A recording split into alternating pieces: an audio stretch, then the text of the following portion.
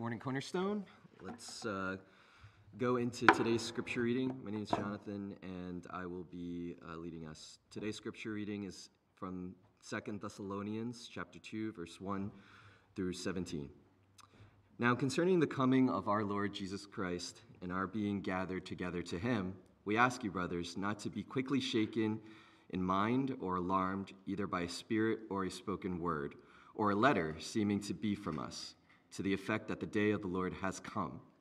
Let no one deceive you in any way, for that day will not come unless the rebellion comes first, and the man of lawlessness is revealed, the son of destruction, who opposes and exalts himself against every so-called God or object of worship, so that he takes his seat in the temple of God, proclaiming himself to be God. Do you not remember that when I was still with you, I told you these things? And you know what is restraining him now, so that he may be revealed in his time. For the mystery of lawlessness is already at work. Only he who now restrains it will do so until he is out of the way. And then the lawless one will be revealed, whom the Lord Jesus will kill with the breath of his mouth and bring to nothing by the appearance of his coming. The coming of the lawless one is by the activity of Satan, with all power and false signs and wonders, and with all wicked deception for those who are perishing, because they refuse to love the truth and so be saved. Therefore, God sends them a strong delusion, so that they may believe what is false, in order that all may be condemned who did not believe the truth, but had pleasure in unrighteousness. But we ought always to give thanks to God for you, brothers, beloved by the Lord, because God chose you as the firstfruits to be saved, through sanctification by the Spirit and belief in the truth.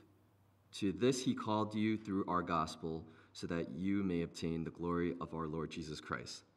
So then, brothers, stand firm and hold to the traditions that you were taught by us, either by our spoken word or by our letter. Now may our Lord Jesus Christ himself and God our Father, who loved us and gave us eternal comfort and good hope through grace, comfort your hearts and establish them in every good work and word. God bless the reading of his word.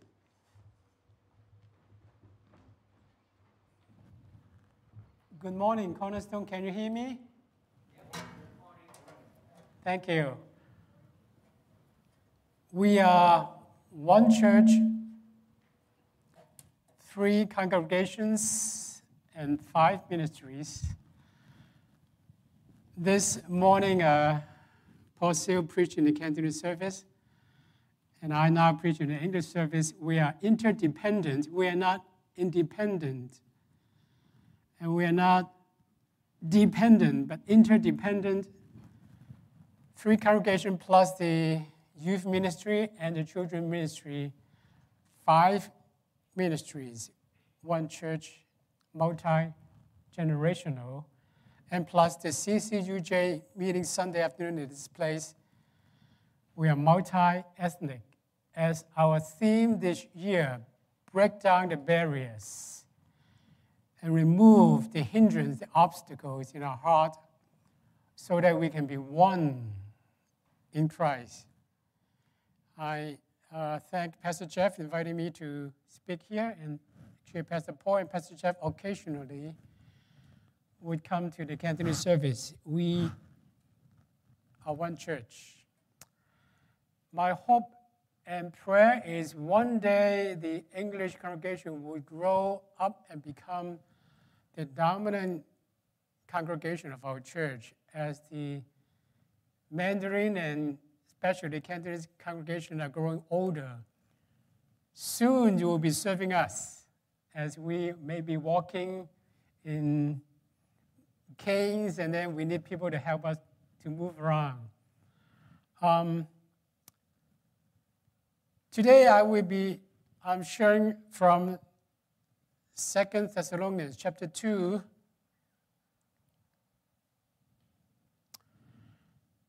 Preparing for Christ's return.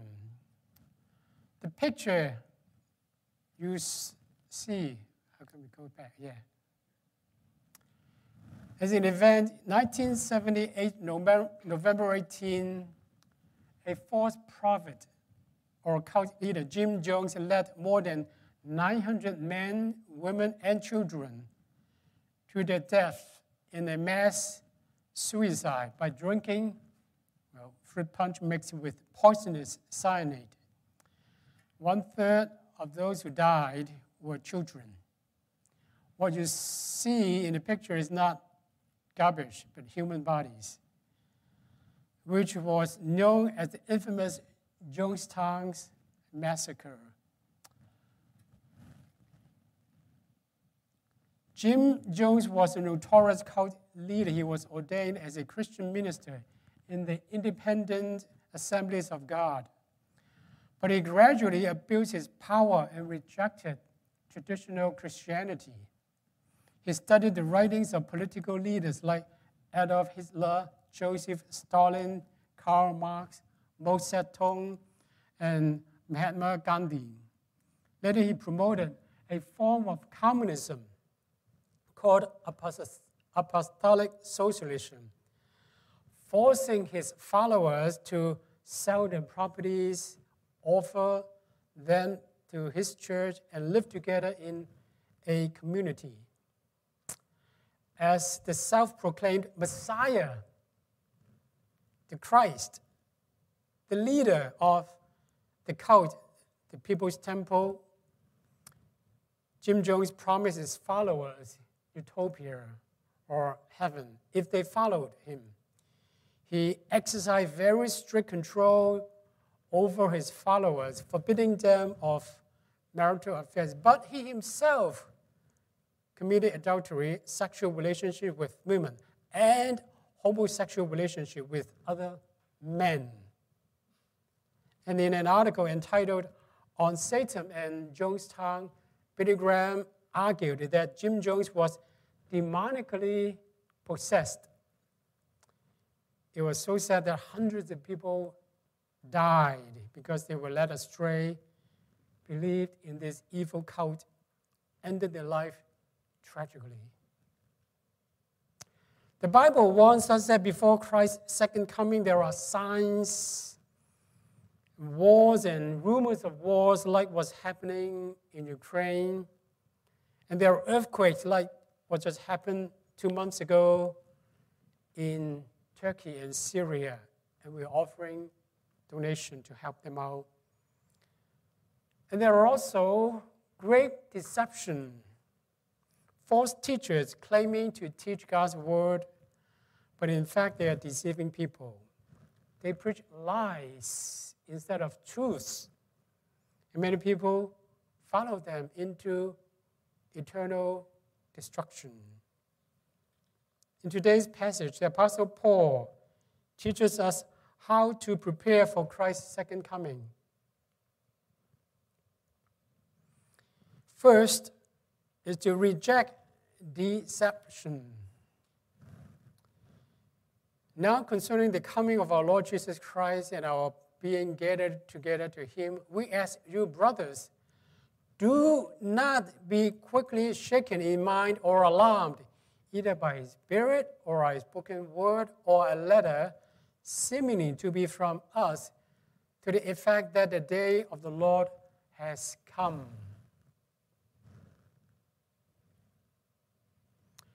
Paul wrote 2 letters to the Thessalonian Christians, 1st and 2nd Thessalonians, which we are studying in these few weeks, telling them that Jesus Christ has ascended to heaven and he will come back again soon.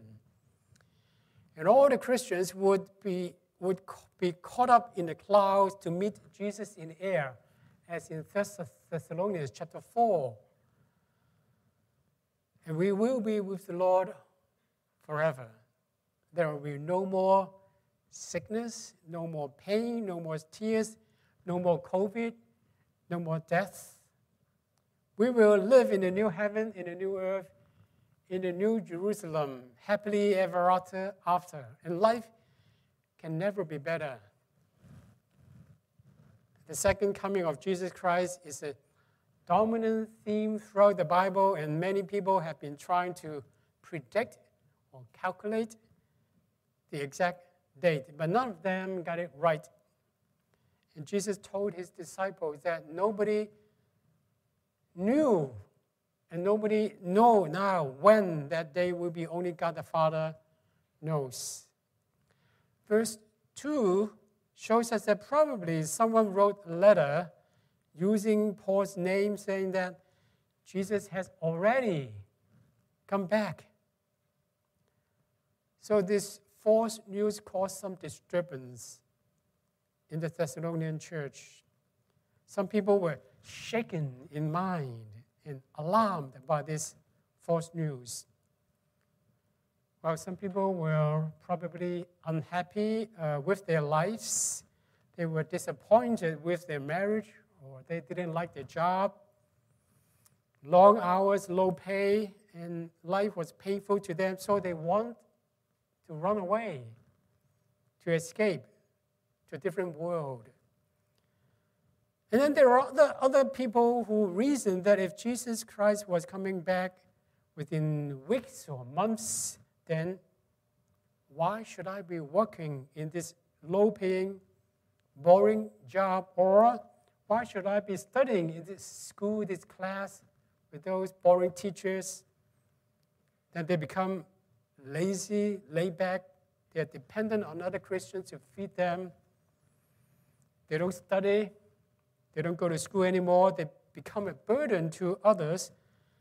And to the church, they become troublemakers and busybodies. There were still others who were very alarmed at the news that Christ has already come, because they remembered Jesus saying in Matthew chapter 24 that 2 men will be working in a field, one will be taken up and the other left behind.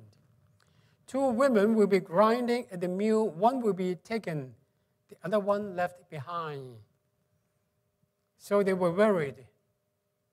Am I the one left behind? They worried if they have missed the rapture, if they have lost their salvation. They were alarmed. So Paul reminded those Christians, do not easily believe those false teachings, not to be tempted easily, and do not panic. In verse 3, he said, let no one deceive you in any way. It was said that over 900 people were deceived by the cult leader, Jim Jones, lost their physical lives and probably eternal lives. And many cult leaders continue to deceive people even today.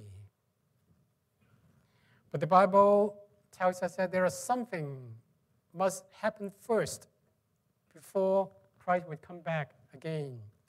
Verse 3, for that day will not come unless the rebellion comes first, and the man of lawlessness is revealed, the son of destruction, who opposes and exalts himself against every so-called God or object of worship, so that he takes his seat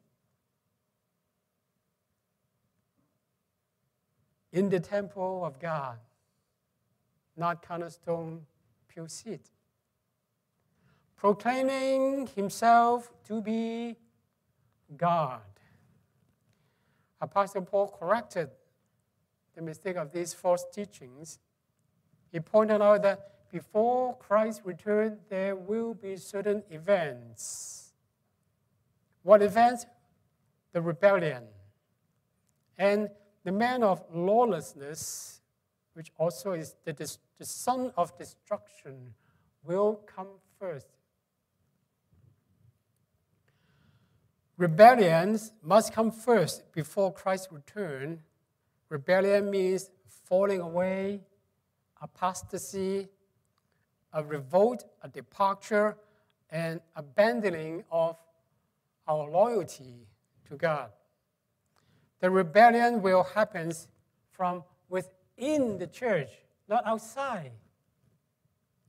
The church will become so worldly that she rebel against God.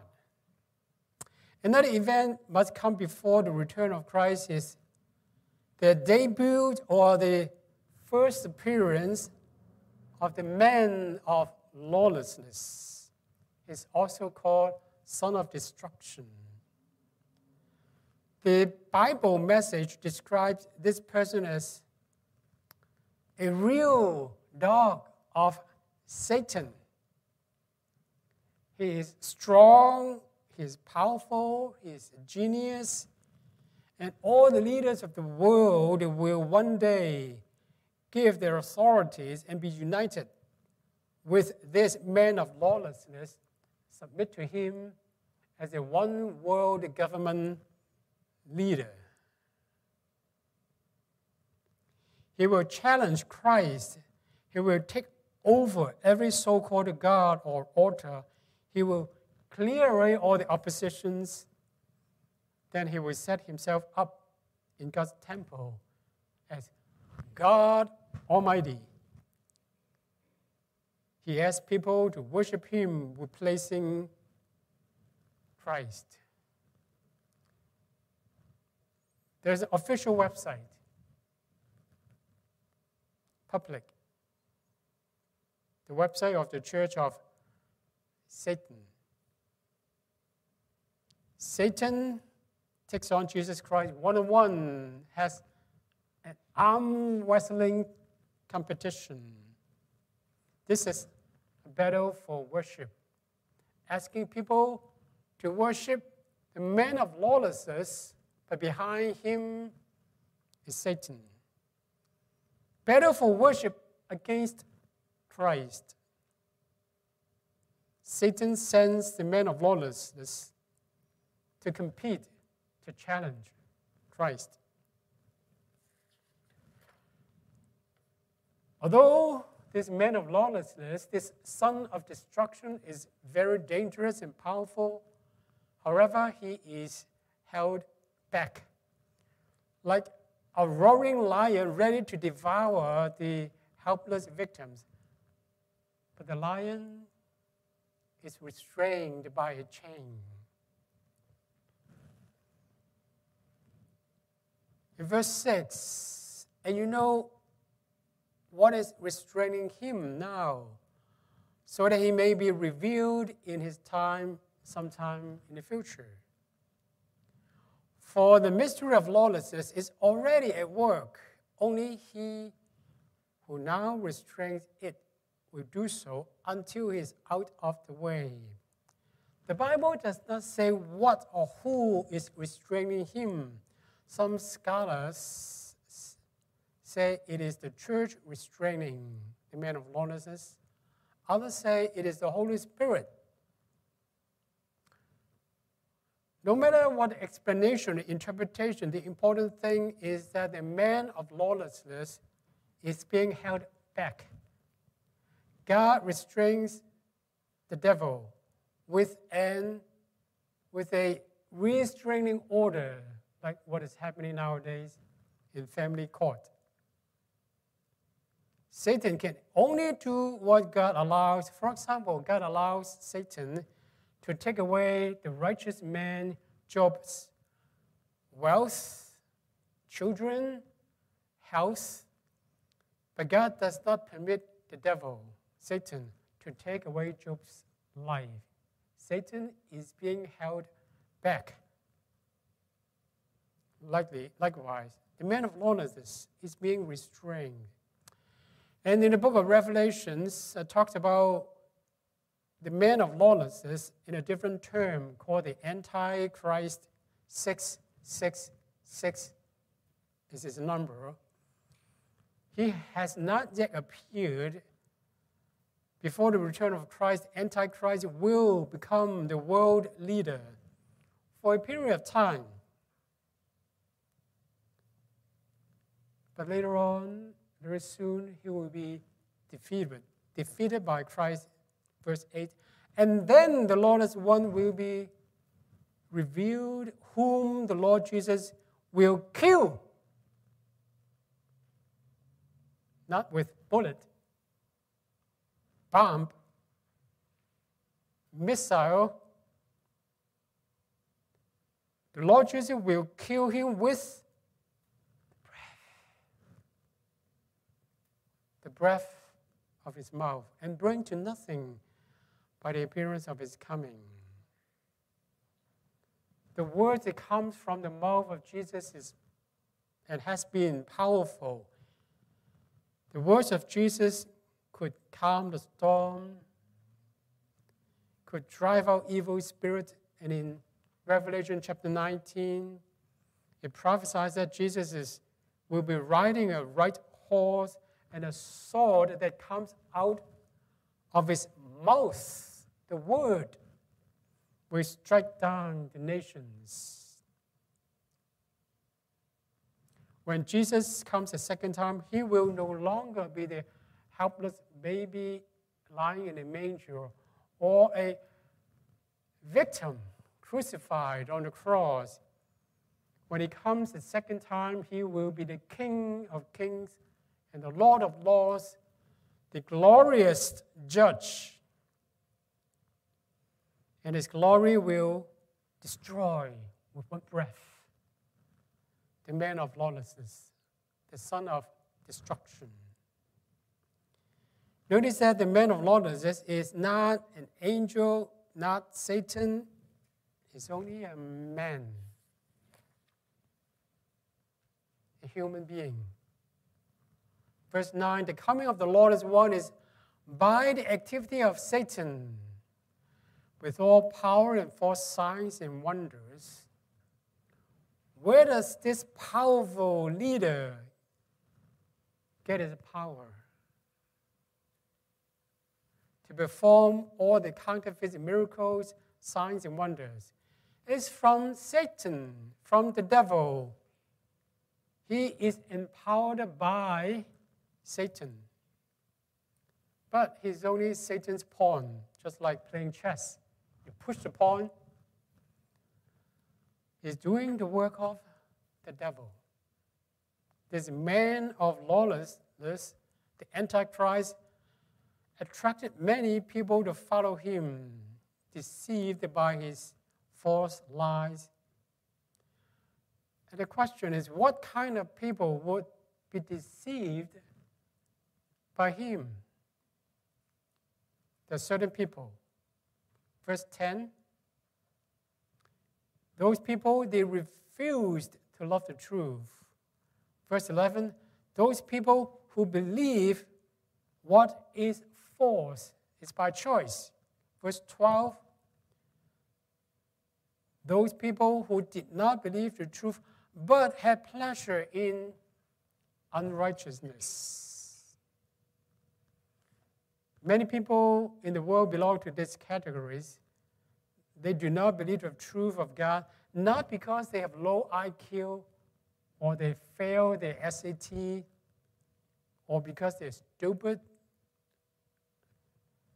Many of them actually have PhD, multiple PhD, even could be from Harvard. But they reject the truth of God and believe the lies of Satan and the man of lawlessness. Why? Because believing the truth requires them to repent of their sins and turn to God. They had pleasure in unrighteousness. They love the pleasure of sin. So they refuse to believe the truth. That's why they were deceived. How do we prepare for Christ's return? Second point, stand firm in the faith. 13, but we ought always to give thanks to God for you, brothers, beloved by God, beloved by the Lord, because God chose you as the first fruits to be saved through sanctification by the Spirit and believe in the truth. To this he called you through our gospel, so that you may obtain the glory of our Lord Jesus Christ. So then, brothers, stand firm and hold to the traditions that you were taught by us, either by our spoken word, or by our letter, when you see the word traditions in verse 15, it means the teachings of the apostles, not human or Jewish traditions like the rigid Sabbath traditions. For example, you cannot operate any machine, drive a car on Sabbath. If you visit a hospital or go to a certain building, you cannot push a button on the elevator. Or on Sabbath, you cannot cook. You can only make your meal the day before. On Sabbath, you can only walk and worship in the synagogue. That's human tradition. Here, it's talking about the teachings of the apostles. We are to stand firm and hold to the teachings of the apostles. Those are the true Bible teachers, unlike the cultists like Jim Jones. Hold on to the Word of God. How? Through your daily devotions, the pastor's preaching, the 10 o'clock adult Bible class, or even life group, which can help you to stand firm and hold to the truths. I was glad to join the powwow last Sunday with the life group facilitators to do an inductive Bible study together. I think I might still have, this sheet. If you ever received one of these, inductive Bible study, 3 columns, to observe the text, interpret what's written, and apply to your lives. You ask questions and then find answers directly from the Bible, not merely listening to the preachers. You need to discern, to study, to dig deep in God's Word, and to test whether the preacher is preaching the truth or, like some cultist leaders, false teachers teaching lies. What are the key teachings that we must hold on, hold a firm grip on? Verse 13 says, God chose us. God chose us to be saved. We are chosen by God. We do not choose God. Well, from God's perspective, He chose us. We respond. It is not that we choose Christianity from among many religions. Not because we are smart, we are discerning, we're intelligent, and we make the best choice from among Buddha, Muhammad, Allah, Guan Yin, and Jesus Christ, and we pick the right choice, Jesus. No, the Bible says God chose us. When? Not because on the day you raise your hand, you walk down the aisle to the altar, or a Billy Graham crusade to receive Jesus Christ as the Lord, or the day you were baptized. Not so late. God chose us even before we knew Jesus, before we heard the gospel, before we were born. When God created the heavens and the earth, God predestined us.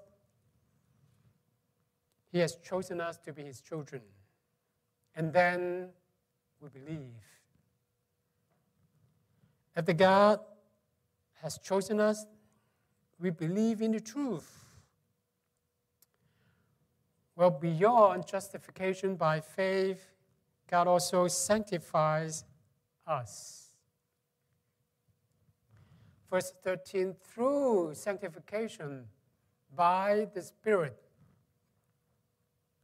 That means to set apart from sin and set apart for God. The man of lawlessness, the son of destruction, deceives the non-believers that sin is a clever trick. Stealing, bribing is smart. Homosexuals and transgender people are the freest people. They have no restriction. But actually they are enslaved by sin. They are deceived by Satan. Standing firm in the faith includes living a holy life, but that does not rely on our own strength, but rely on the Holy Spirit through sanctification by the Spirit. Although sometimes we stumble and fall and sin occasionally, maybe sometimes a couple more times, but because of the Holy Spirit, we will be convicted. He will warn us and encourage us and comfort us to live a holy life. If we confess our sins, He is faithful and just and will forgive our sins and cleanse us from all unrighteousness.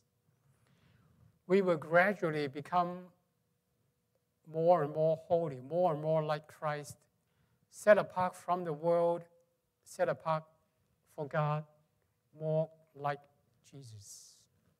Sanctification. Satan constantly accuses us of our wrongdoings and deceives us that our sins are unforgivable. Therefore, some believers are constantly feeling guilty, saying, "Doom to me, I have stumbled, I have sinned against heaven and God again, and again. I don't even live like Christians, so I might as well quit, disappear. I'm not worthy to be a child of God like the prodigal son. I'm too shameful even to come back to my father's house to meet God again." Many Christians will be so weak and tempted to give up, to depart from God, and dare not return to church. But we need to learn from the prodigal son that one day he was suddenly awakened. That his father is gracious and merciful and slow to anger. God will not despise a broken and contrite heart. Just like the song we sang this morning, "Jesus, you are stronger, you are stronger. Sin is broken. You have saved me." You remember the song we sang. Because God has chosen us and the Holy Spirit is sanctifying us, making us more like Christ, so do not give up. Stand firm in the faith. Not only God has chosen us to be saved and called us, He also called us to what? To obtain glory. He called us to His own glory. We can share the glory of the Lord Jesus Christ. We have many young adults and teenagers in the audience. Do not live for money. Do not live for your boss, but live for the glory of Jesus Christ. We may not have halos on our head, but one day when Christ returns, He will transform our mortal bodies into glorious bodies, just as His own glorious body. Those who serve Jesus Christ on earth faithfully will receive crowns of righteousness. God has called you to glory. And how to prepare for Christ's return? Third, seek comfort. Seek God for comfort. Now may our Lord Jesus Christ himself and God our Father, who loved us and gave us eternal hope, eternal comfort and good hope through grace, comfort your hearts and establish them in every good work and word. When you stand firm in the faith, oftentimes the world will reject you, ridicule you, laugh at you, even persecute you. The devil would tempt you. Where do we find comfort, security, peace? Seek God.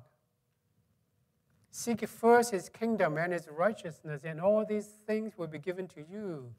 Don't seek false sense of security. Don't seek comfort food like junk food, watching TV overnight. It only gives you a short, quick comfort, and then you gain weight, and then you waste all your energy. It slows you down. Don't get drunk with alcohol. Don't take drugs to get high. It only numbs your feelings for a little while. Seek comfort from God. Pray. Spend time in his word.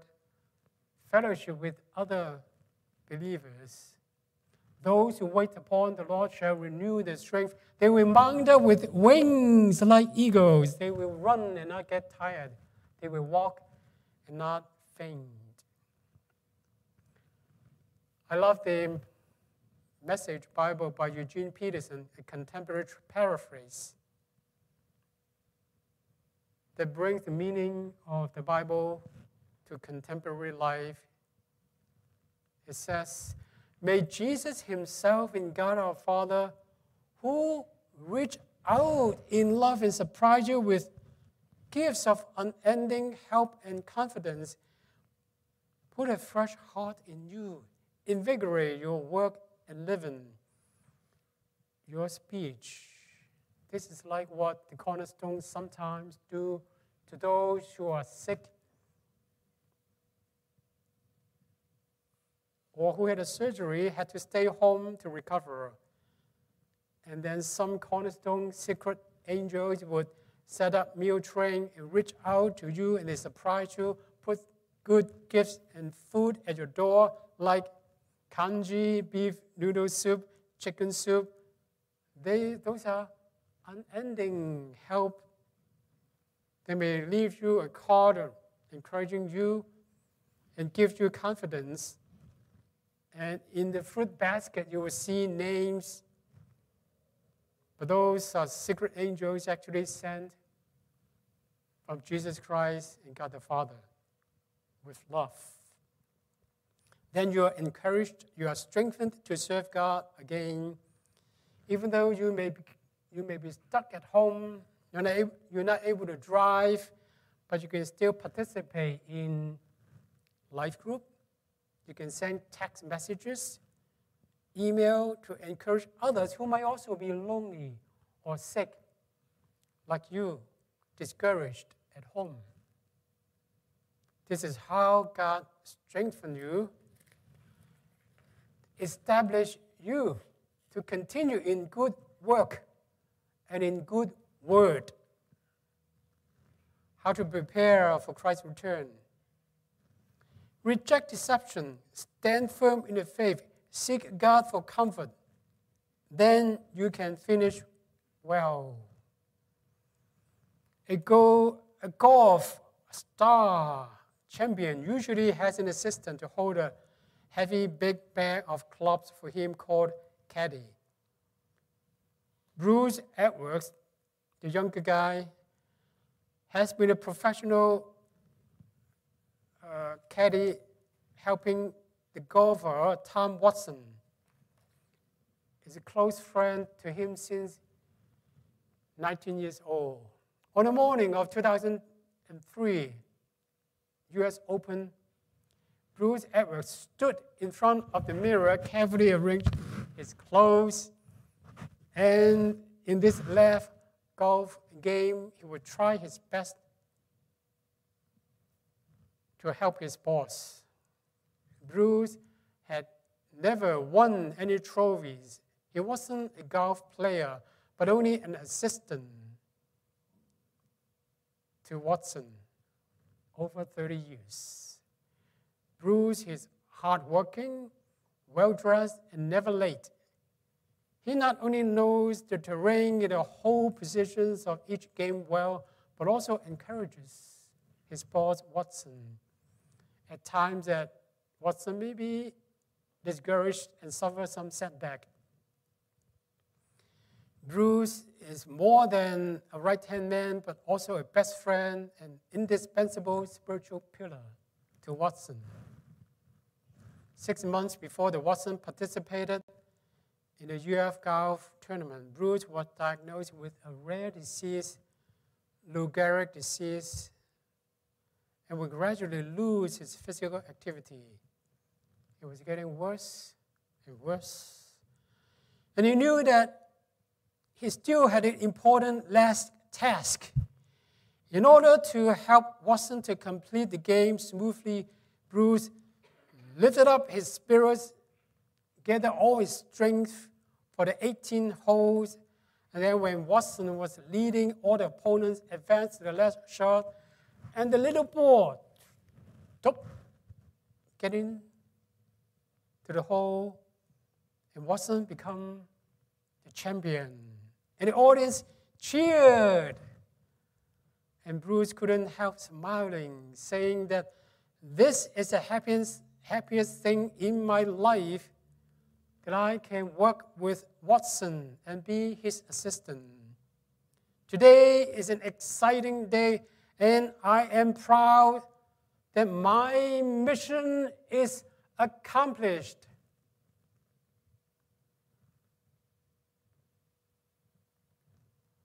Bruce devoted the best 30 years of his life to his boss, Watson. After countless games and many victories, Bruce fought a courageous battle with Lou Gehrig's disease, muscular dystrophy, for 14 months. At the age of 49, in 2004, April, he finished well. 2 Timothy 2:15 says, "Be diligent to present yourself approved to God, a worker who does not need to be ashamed." Every day is an opportunity for you to serve God. You can glorify God in your company, in your factory, at your job, in your school. You can do your best every day and until the last day of your life. And then at Christ's return, he will reward you, saying, "Well done, good and faithful servant. You have been faithful with a few things. I will put you in charge of many things. Come and share your master's happiness." Finish well. Let's pray. Dear Lord, may the Spirit continue to speak to us. Help us to prepare well for the return of Christ. In Jesus' name, amen.